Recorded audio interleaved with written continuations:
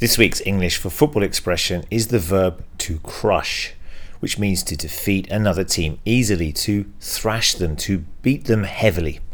Sometimes the verb is followed by the result to emphasize the defeat.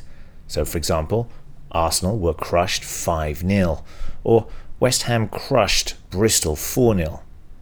To crush. You can find more English for football expressions by coming along to our site at languagecaster.com.